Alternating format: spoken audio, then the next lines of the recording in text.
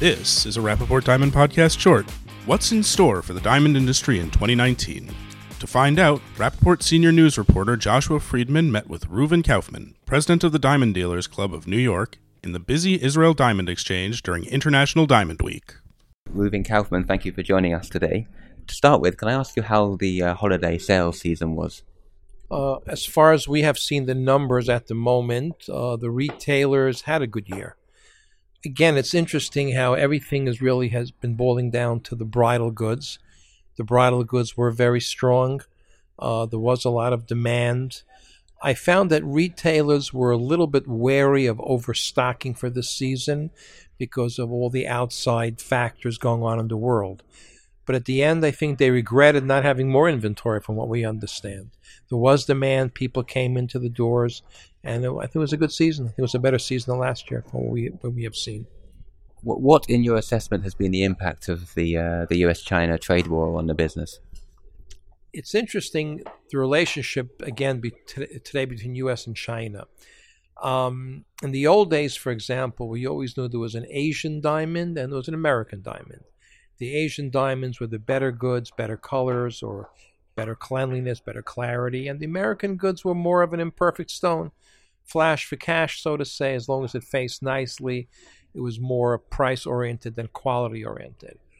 But in the last number of years, maybe because the middle class has grown so much in India and China, which both countries never had a middle class before, the demand for those medium-priced bridal goods has gone up tremendously. The G to J SI I1 quality, which was unheard of in Asia at one time, has now become a major factor in what's being traded in those countries. So we find that both America and China are trading in the same goods. The drawback a little bit of that is that when China is buying heavily, we find that the price on the goods gets much stronger for the American market because everyone is buying the same item. Everyone's buying those colors and clarities, and those goods become very strong, where the cleaner goods become weak. So that is not such a good situation with the American retailer because there is a price point, there is a stop sign that he cannot go beyond.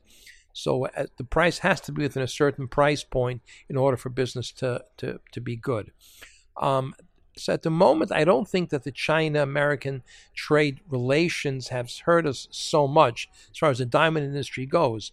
More interestingly enough, it's just that the impact of the Chinese market, of their buying market compared to America, that we're now buying the same thing, has put a lot of pressure on those items for the prices to go up, which can hurt the American retailer. We've also seen various bits of data from retailers that indicates that Chinese tourists are spending less money when they're visiting the US, Hong Kong, other places. Do you see, and plus there's the general impact of a weakness in the Chinese economy at the moment. Do you see any sort of deterioration in the market as a result of that in 2019? It's interesting. The Chinese market seems to be really topsy-turvy. They have their strong months, where they're buying like crazy. Then they have like recently where they're withdrawal symptoms, so to say, of buying. I think this may lead into the beginning of 2019. I think we may see a restraint in Chinese buying, which overall may hurt us because obviously we need their consumers to buy.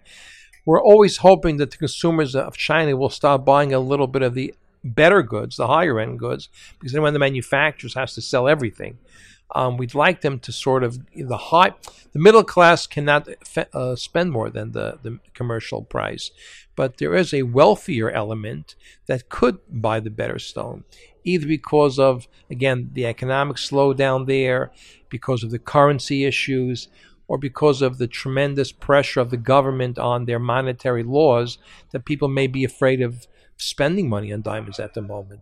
So I do think there may be an impact on the American manufacturer or all manufacturers in the beginning of 2019. Did the government shutdown have any impact on the diamond market? Not at the moment. We sell our diamonds basically October, November for it to be there, for Thanksgiving and Christmas. That was before the shutdown. We haven't seen any consequences yet.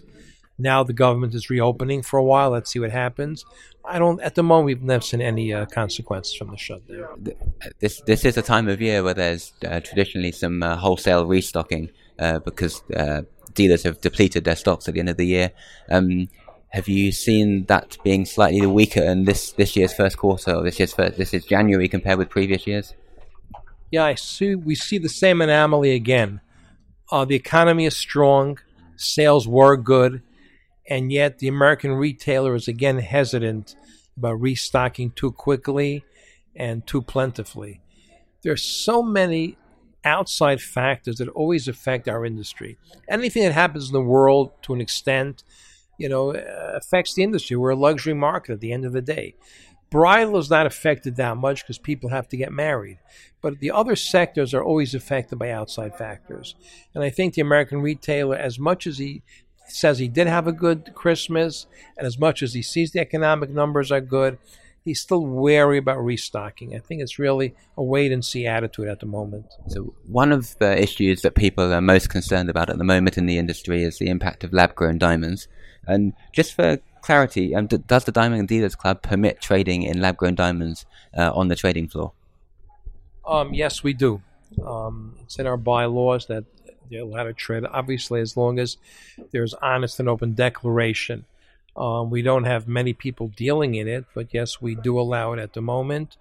And we'll see how it progresses. What factors might influence you to rethink that rule? If we see that there are games being played, if we see we have dishonest people trying to push lab-grown to sell in a way that there's not full a declaration.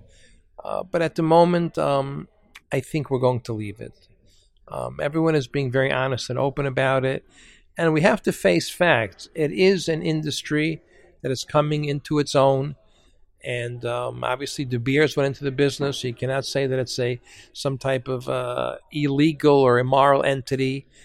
There is a place for it. I don't see it affecting our industry tremendously, the real natural diamond. But there is a place, and I think we have to face the fact. We have to live with it, albeit make sure that everything is done legally. Thank you very much, Reuven Kaufman.